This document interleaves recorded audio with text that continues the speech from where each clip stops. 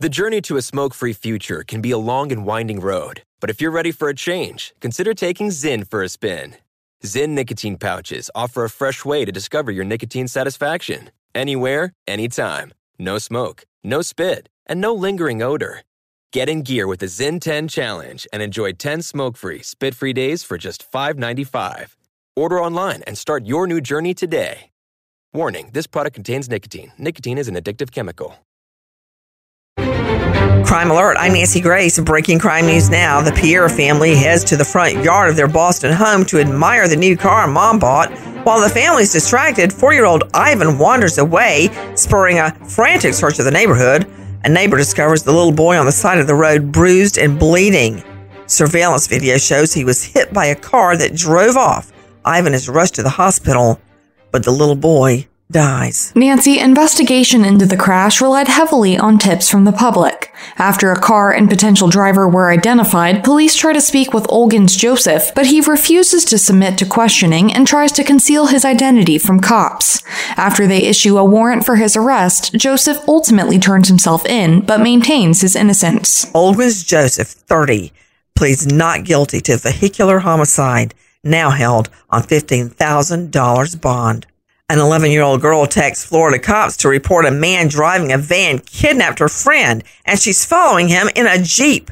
The girl gives police a fake license plate number and continues to give directions over text for an hour and a half before cops determine the report is a hoax. Cops find her address, of course, and speak with her at home when she tells cops the false report was part of a TikTok challenge, and she thought it would be funny. It's a little less funny when the girl learns she's arrested on false reporting and misusing 911. Now the challenge will be getting out of juvie jail. Put that on your TikTok. More crime and justice news after this. From BBC Radio 4, Britain's biggest paranormal podcast is going on a road trip. I thought in that moment, oh my God, we've summoned something from this board. This is Uncanny USA. He says, somebody's in the house, and I screamed. Listen to Uncanny USA wherever you get your BBC podcasts, if you dare.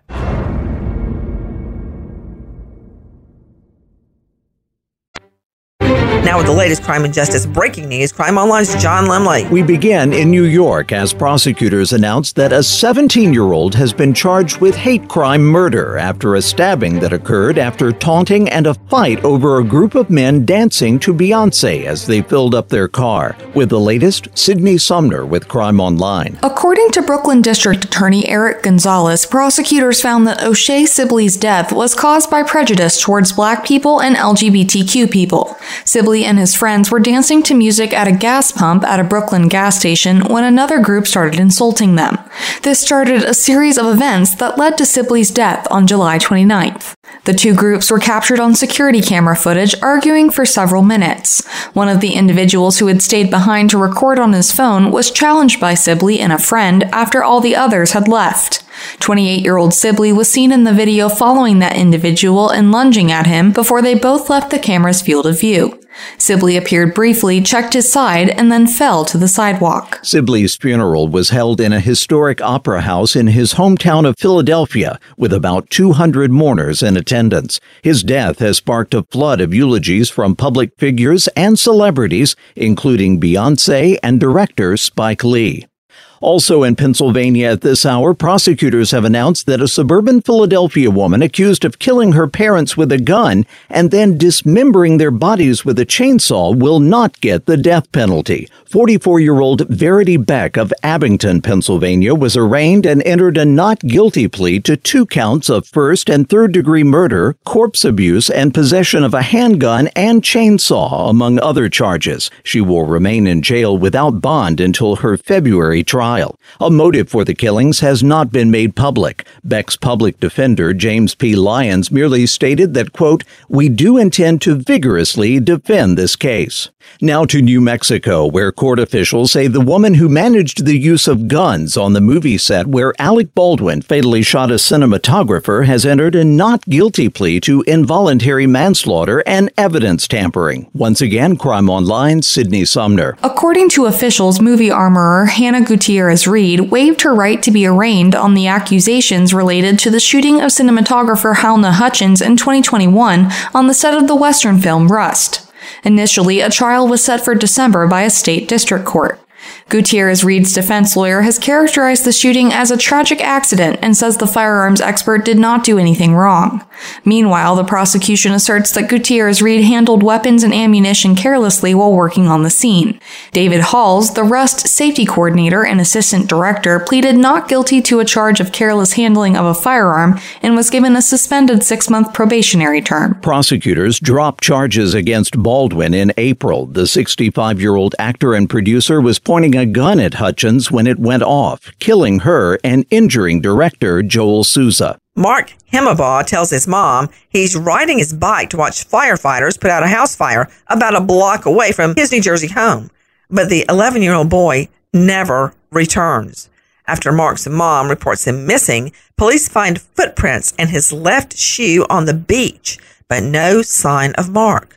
Months later, a man tells police his coworker, Thomas Budkovage, showed him a graphic video of a gagged and handcuffed boy he believes was Mark.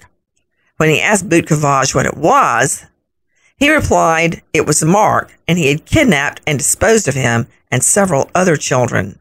Middle Township PD searched Budkovage's home, find no evidence linking him to Mark or any other child's disappearance. Mark Himabaugh, now missing over 30 years. If you have info, call Middle Township PD 609-463-8700.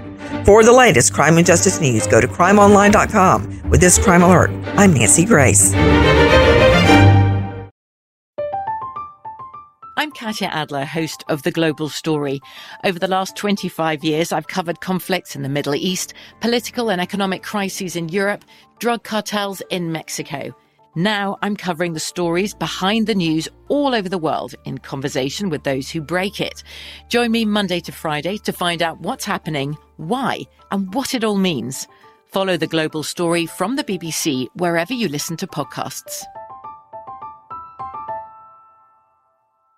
Pause for a big thank you to our partner making today's crime stories possible. It's Leesa Mattress, a collaboration between Leesa and West Elm. The natural hybrid is made from natural latex, natural wool, and environmentally safe foams. The natural hybrid elevates your sleep and supports. Go to Leesa.com/Nancy to learn more. That's LEESA.com/Nancy.